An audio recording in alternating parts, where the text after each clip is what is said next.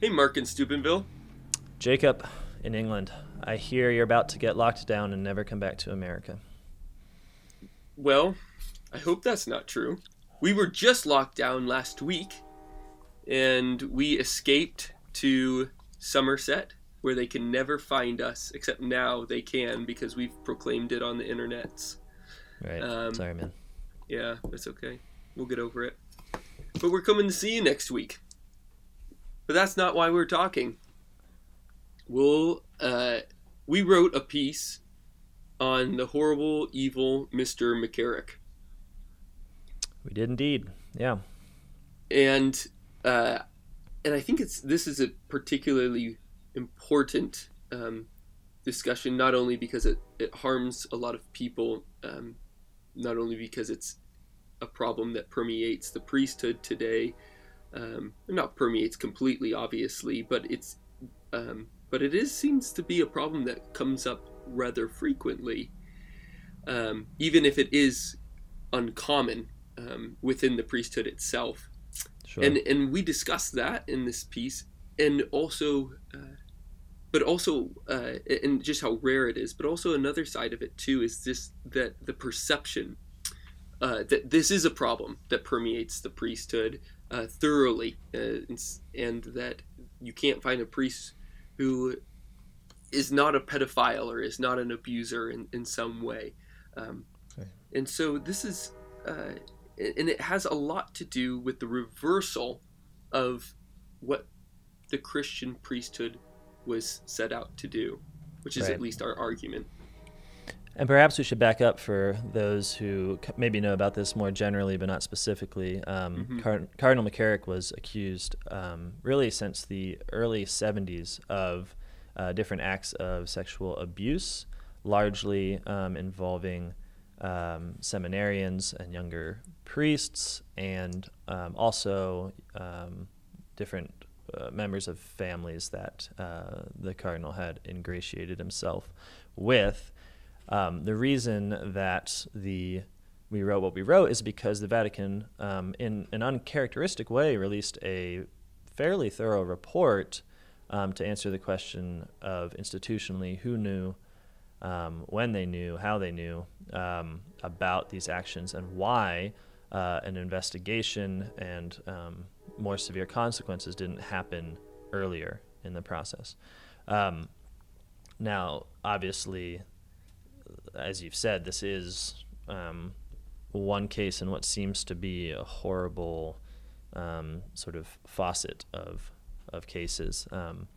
But the Vatican does seem to be, at the very least, taking some degree of responsibility in terms of a need to investigate and try not to repeat some of the same mistakes. Right, and in part because this is the most well known and most important prelate that's ever been accused and defrocked for sins of this character. Many different Catholic commentators have said that this is not a unique problem to the priesthood, to the Catholic priesthood, and that is certainly true. Without question, it is true. But the case that we tried to make was that this is in some way related to the priesthood specifically.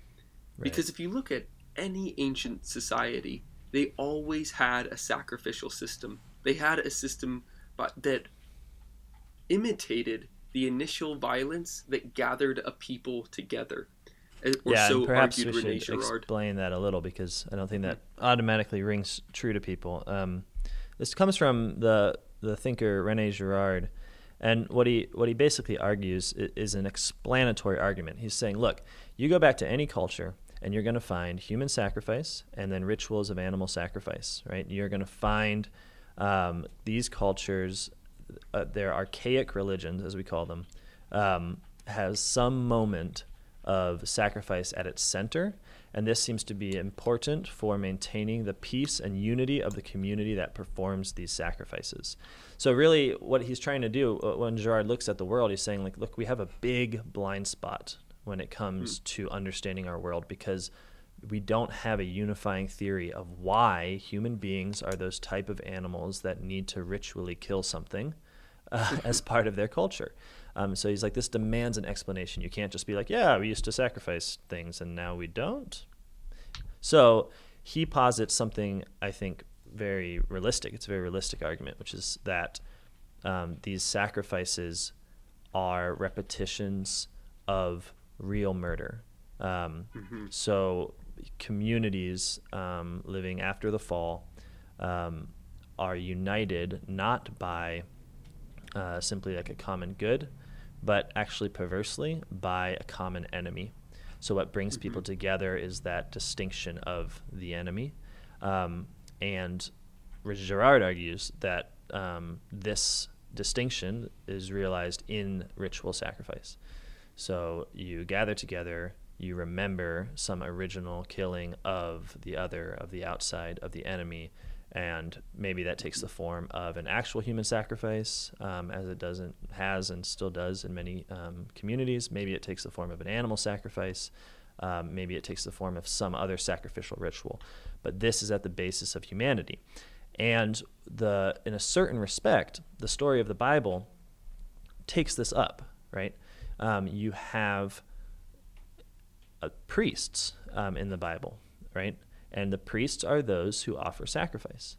And it's important to realize that even as Catholics, when we have this idea of the priesthood, and it's very normal, it's very much priests are part of our life, we know them, we know Father Jim, but the priesthood is not disassociated from this sacrifice, from the one who offers sacrifice. This is the meaning that priesthood has had in all cultures and civilizations, and it is very important for Catholics to understand and reckon with that fact. What is different about the Catholic priesthood if it is still somehow involved with sacrifice? Mm-hmm. So that takes us to Christ's own self-sacrifice.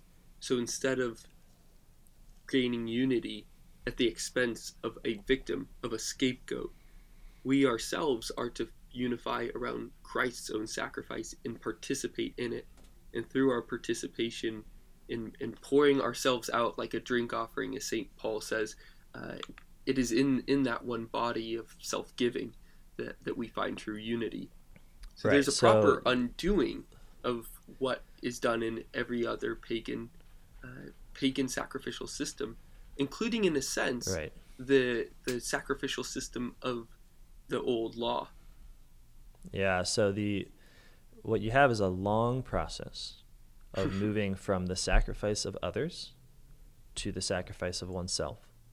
And if you look at Western culture today, we recognize innately, powerfully, that the only acceptable sacrifice is a self-sacrifice, right? Mm-hmm. No one would be lauded today for sacrificing another person, right? Mm-hmm.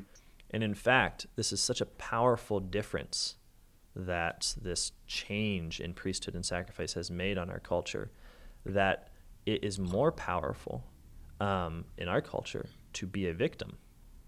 In certain respects, it's more powerful to say, I am experiencing oppression, injustice. I am that other that is cast out. I am a scapegoat. I am a victim. Because in the Christian West, this evokes the pity and love of others. We must help the victim. We must be on the side of victims, right?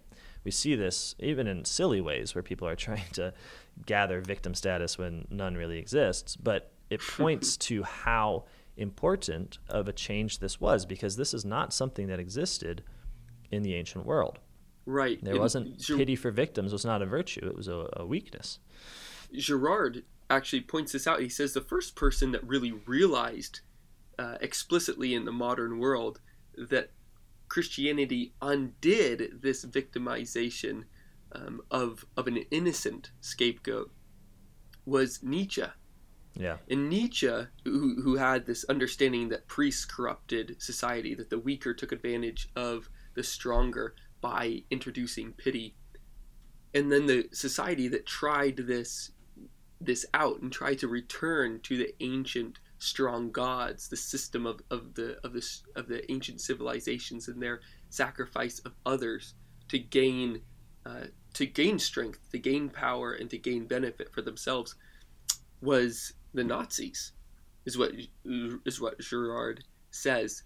Mm-hmm. And the rest of the world found it so disgusting, so abhorrent, because Christ had changed their hearts, had transformed the society at large, had really refounded the culture, so that afterwards there was this pendulum that swung violently the other direction, and we just began to raise up all victims anywhere they went, to the point where we now say that if your skin tone is different, or your sexuality is unusual, that you are the weakest in society and must be raised up. Absolutely, yeah. It's amazing. I mean, this is the problem with liberalism. We talk about this a lot with the work of New Polity. Liberalism is this almost comical idea that the world changed for no particular reason. It's like a deliberate forgetting of the effect that Christianity has. So, people sit there and they have this concern for victims and this abhorrence of someone that would say, what we really need is to sacrifice some other to gain real unity. And we abhor that, but we believe it to be natural in the sense of without the effect of the Gospels on our culture. It's just something that a reasonable man could sort of think up for himself. But the historical account is obvious. This was a hard-won achievement. This was something that began, Girard puts the first moment, and maybe it's important to kind of really quickly walk through this progression so that we don't want to run away with the idea that Christ, comes into this child-slaying world and simply says, okay, no more, right? He has to draw people out of these habits of sacrifice. And so the paradigm itself has to shift, and that takes time. Totally. I mean, you see it in your own life, right? Like the raising a child to think of others before himself takes a long time. And so the idea that it wouldn't take a long time for a people, that'd be ridiculous. So in the Jewish people, you have a kind of grand experiment, as it were. Like God takes a people to himself and says, I'm going to teach you to sacrifice yourselves and not others. I mean, this is just one way to describe salvation history. And when you see it most clearly is in, I think, two moments that we mentioned in our article. The first is in the replacement of, so God asks Abraham to sacrifice his son Isaac. Mm-hmm. And it's really important to realize that this wouldn't actually have been some strange, bizarre thing for God to ask. So a lot of the times we have this story of Abraham where it's like, it was the ultimate test of faith because how could anyone do this? Okay, but in actuality, I'm not saying it wasn't extremely difficult, but it was a custom. Throughout the entire Bible, God is commanding, do not offer up your firstborn sons. I have never thought of doing this. I've never thought of this thing, so don't do it. It was a part of the nations that surrounded the Jewish people was the custom of sacrificing firstborns. And this is described in different ways, offering them up to Moloch, making them pass through the fire. So when God asks Abraham to sacrifice his firstborn son, the really alarming thing is suddenly like, God, are you like those other gods of the other nations? Do you desire sacrifice? Right. And then right at the moment when I think the fear is greatest, that God is in fact one who desires blood, the story turns, and an angel is sent to prevent Abraham from sacrificing Isaac. But what doesn't happen is the angel does not then give a discourse on why sacrificing victims is bad. What happens is God provides a ram, and the ram is sacrificed. And so in this story, you have a movement from human to animal sacrifice. So it's remedial. It's like a de-escalation. It's like, okay, step down. God realizes, I think, God realizes that the sacrificial habit is so intense that we're not going to just be able to kick it cold turkey. And he gives a ram, to be the sacrificial victim. And yes, it's true. This has tons of I mean, there's so much theological meaning in this, and we should be clear that sometimes when people hear Girard and this sort of theory, they think, oh, you're just narrowing down on one aspect. And I think to an extent we are, but it's an extremely important aspect. Like, this is a real part of salvation history. So there's that moment, right? The movement from human to animal sacrifice. But then there's another de-escalation of the sacrificial order that comes, and it's in the prophets. When the prophets, and really in the Psalms as well, but when the prophets and the psalmist, they both start to realize in their different ways that God doesn't desire even animal sacrifice. There's those phrases like, I desire mercy, not sacrifice. Mm-hmm. Or the psalm that says, were I hungry, I would not tell you. Do you think I drink the blood of bulls? God is being sort of sarcastic with his people. Like, you need to realize that I don't desire this sacrificial regime positively. You needed it because I'm weaning you off of human sacrifice. But right. I don't desire it. Yeah. And this really comes to right after Saul makes a great mistake of conquering a foreign people and sacrificing their animals, their cattle, instead of his own. Because at that point, it seems as if Saul does believe that God likes the sacrifice of animals positively in and of itself, and not as this understanding that, well, I own these animals. I feed off of them. This is my livelihood. This is part of the way in which I live. I own this. I mean, we all know this feeling of when you own something and have to give it up.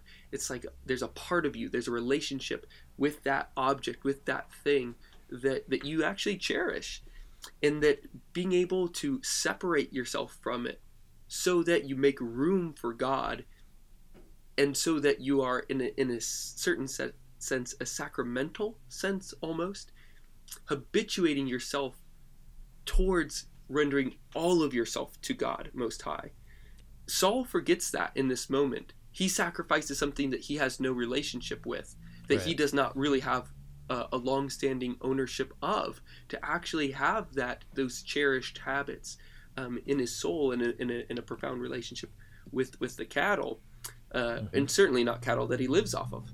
Mm-hmm. Yeah, right. And it's right after this that the Psalms and the prophets start to have this realization. Oh, God doesn't want this positively in and of itself. He wants it for our sake, for our own sake, so that our habits might be turned towards self-giving, towards Him. Right. Yeah, that's awesome. And it really comes to a head, this training in self-sacrifice. It comes to a head before the New Testament. When Christ comes, it's important to recognize that even though we're talking about a certain preparation of people's hearts, it's not the case that this is simply another quantitative step, right? Because Christ doesn't merely come as a teacher to say, okay, you've had some initial training, now let's show you why only self-sacrifice is the acceptable form of sacrifice. Christ is establishing a priesthood that is being weaned off of sacrifice in contradistinction to all the priesthoods of the world. This is a really important point, because it's not the case that what a priest is one who self-sacrifices rather than sacrifices others. It's the case that the priesthood that God establishes subverts the order of priesthood in all the other nations. It's a holy priesthood that is set apart precisely to undo all other priesthoods of the world. And this is the priesthood that Christ enters into to transform it once again in his incarnation when he becomes our high priest. Which means, and we'll get into this, that the Catholic priest is by nature always still subverting this tendency to the sacrifice of others. And we'll talk a little bit about how that practically happens. But Christ puts a kind of finality to this dynamic withdrawal from sacrificial addiction. He kind of puts a cap on it by himself becoming the victim and the priest, right? So Christ dies on the cross for our sake. Christ becomes the victim for our sake. But he does it willingly. He says this, that he goes to the cross, right? So when this happens, when Christ does this, we now have to acknowledge that the only true sacrifice is that kind of sacrifice, the sacrifice of bringing oneself to the cross. The only true priesthood is one that participates in that form of sacrifice. Mm-hmm. It's not that sacrifice is eradicated. It's that it is turned on its head. We're still called to sacrifice. It's just that the object of our sacrifice in the light of Christ is ourselves. Right. And here we really want to make sure that it's not misunderstood that we're saying that the Holy Mass is just a sign or a way of subverting through symbol merely the priesthoods of pagan nations in the rest of the world. But rather, this is something very actual, that when we pray, that our sacrifice might be acceptable to God Most High, that we are truly offering Christ to the Father again, but in consuming Christ, it is him who is still being offered to the Father, and thus him who is in us, and thus us who's being offered to the Father. So something very, very real is happening at that moment. And likewise, the unity is real. So remember, why did people sacrifice innocent victims? Well, it wasn't because they were just bored or didn't particularly like someone. Girard talks about how the world after the fall is a scary, dark place. And we naturally look for a way to get rid of that fear and that kind of chaos by focusing in on one particular cause of it, right? That unites us. You see this in human relationships all the time. If you're sort of ill at ease with a friend and you're not really having good conversations, but then you start to talk about someone you both don't like, and all of a sudden the conversation picks up and you're kind of enjoying each other's company again. It's real. I mean, scapegoating is a real, on the individual and the social level. It works to create unity. What's important about the Mass, one of the many things that is important about the Mass, is that the unity is established, right? But it's not a unity that comes from a common hatred. We call the sacrifice of the Mass Holy Communion. So a new form of unity is achieved where we are together, not because a common hatred of the victim, but a common love for the victim who died for our sake. Right. And that is real. That's a real infusion of grace into our souls, where to the point that, if you wanted to be very on the nose about it, after Christ, humanity only really has two choices. They'll either be unified over sacrificial victims, or they'll be unified through the Holy Mass. And there's no third way except for chaos and violence. Right. And you see this if you've been following along with our new polity discussions, this difference between a freedom from a common enemy whom you have to sacrifice, whom you have to kill, versus a freedom for the common good and ultimately for God himself. And so it really does, everything really does hinge upon this. And when we see that Christ has truly conquered and converted and called to himself a people for centuries and centuries, despite being separated from him in the Eucharist, there is still the habit that runs over of self-giving, of our minds being really having true reason unveiled to us through revelation. As soon as you say, this is kind of one of the strange things, how revelation works, is that we would never come to these conclusions ourselves, but as soon as you hear them, you think, oh yeah, obviously, of course it has to be that way. And so as soon as you hear that we are not sacrificing a victim so that we might be united together, but rather we have to sacrifice ourselves, and that's the only true form of sacrifice, the only acceptable sacrifice. All others are disgusting and deplorable and depraved. You think, oh, of course that's right. And this is part of the the recatechizing of the West to the point now where it is the only acceptable form of sacrifice, as you said, Mark. And so that really gets us to this other issue of what is the post-Christian West that has this memory of of Christian self-sacrifice without Christ animating that memory anymore and that habit anymore. And Right. and as they and the real answer to that is that they don't realize what they're doing. That we do turn back to sacrificing others, victimizing others, hating others, fearing others, instead of uniting ourselves around God. This gets a little bit to St. Augustine's point that if you don't love God, who is real, then you're united around something that's not really real, that it's empty, it's a void. And so we do this, and we start to form false communities. Now, when we come to this understanding that we think explicitly like a Christian, but act without us realizing it like a pagan, we come to the place of liberalism, which is a pretty good summary of how it operates. And so C.S. Lewis has this awesome essay where he talks about, well, actually it's not even an essay, when he was made a professor at Cambridge of medieval and Renaissance literature, he gave a famous speech, and in the speech he talked about the post-Christian West, and he said, now that we are leaving Christianity, we're not going to become pagans all over again. He says, he likens it to a woman that tries to regain her virginity through divorce. He says it just won't work. In the same way that we will never see a prime minister carrying a milk white bull before 10 Downing Street to sacrifice. We're not going to have ritualized sacrifices again.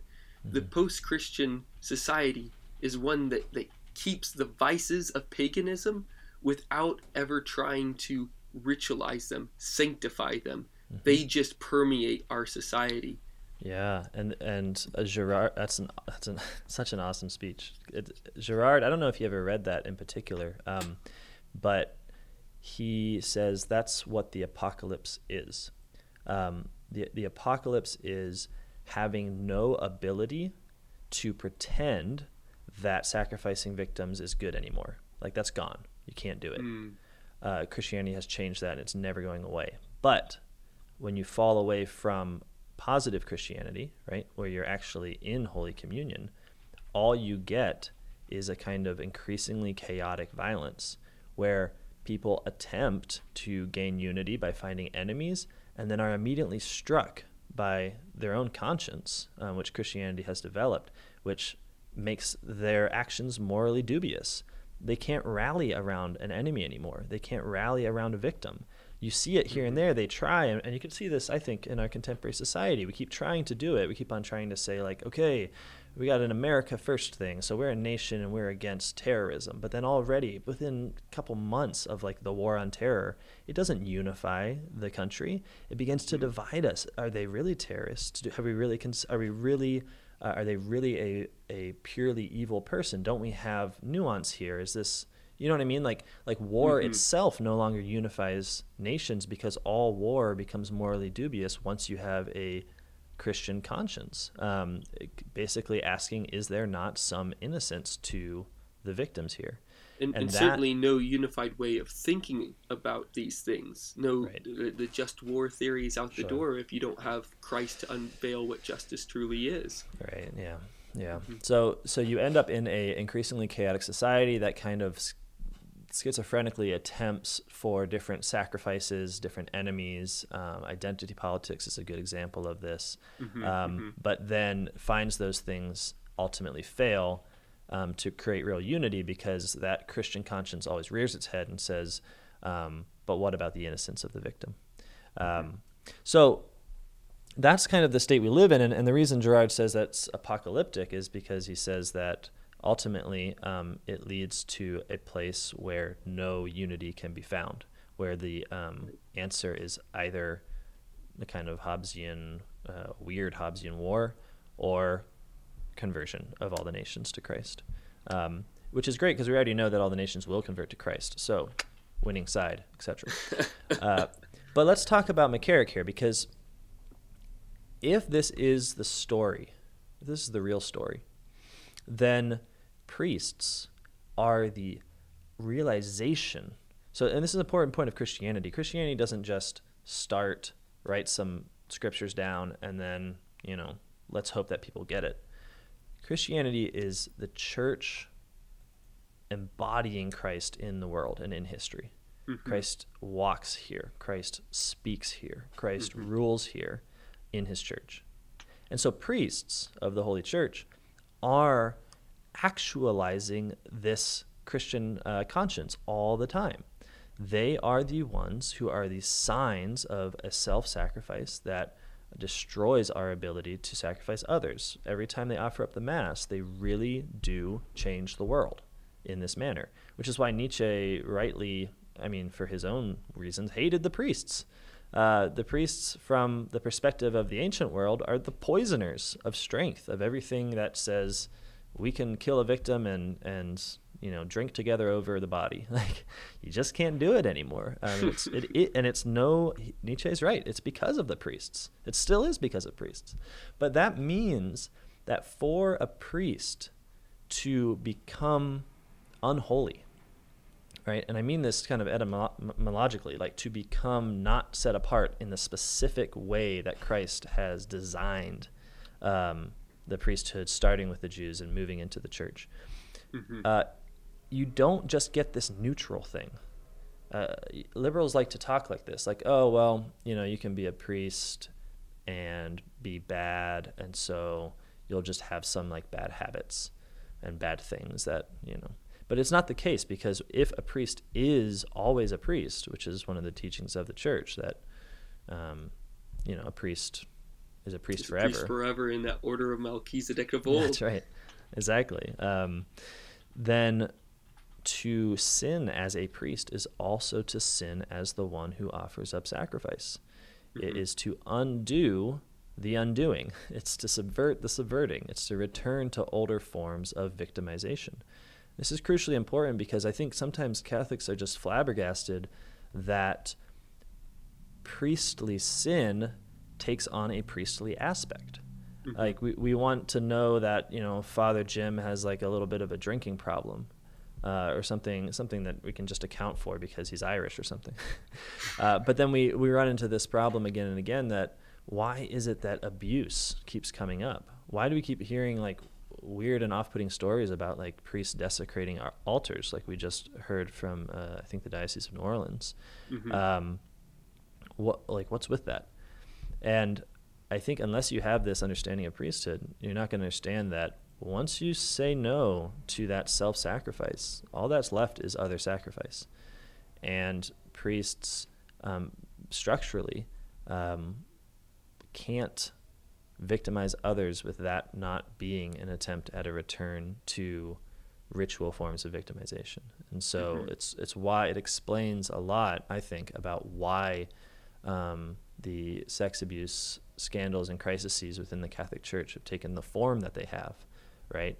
With, these abusers using the holy spaces of the church, using even sometimes like the sacramentals of the church as part of their abuse, having a kind of ritualistic grooming pattern with their victims.